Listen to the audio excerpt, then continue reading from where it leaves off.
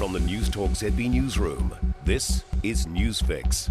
Good afternoon, I'm Malcolm Jordan and this is your Midday News Fix for Monday the 28th of February. In this update, New Zealand is set to send aid to Ukraine as the humanitarian situation there goes from bad to worse. Russian forces have now surrounded the capital, Kiev, and Vladimir Putin is putting Russia's nuclear forces on the highest possible alert. Jacinda Ardern says New Zealand won't be providing weapons to Ukraine, but the first contribution of aid should be signed off today.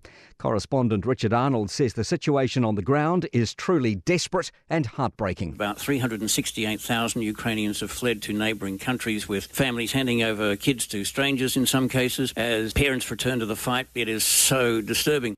Auckland Airport's eagerly anticipating the first trans-Tasman flight that won't need MIQ.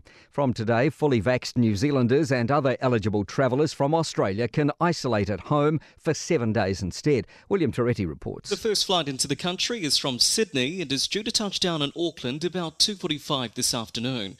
Operations General Manager Anna Cassels-Brown says preparations are in place for when passengers reach Tamaki Makaurau. She says on arrival, people will be given a welcome home pack that includes rat tests and COVID-19 health guides. Fears will see a surge in heart disease and strokes because of COVID. Symptoms linked to long COVID include impaired thinking, memory loss, anxiety and fatigue, heart disease and stroke. Auckland cardiologist Harvey White says people are blasé about COVID's effects.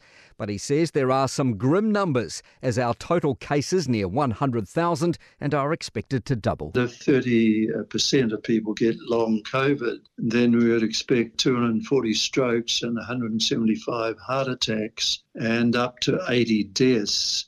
Yelling and chants have been replaced with singing and dancing as Parliament anti-mandate protesters wake to a tranquil morning on their 21st day. Nick James is there.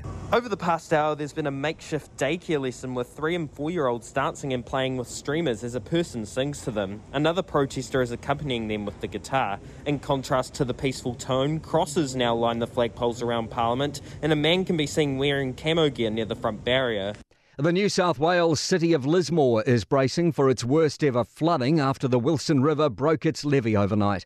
About 15,000 people have been evacuated on the north coast and the entire CBD is inundated.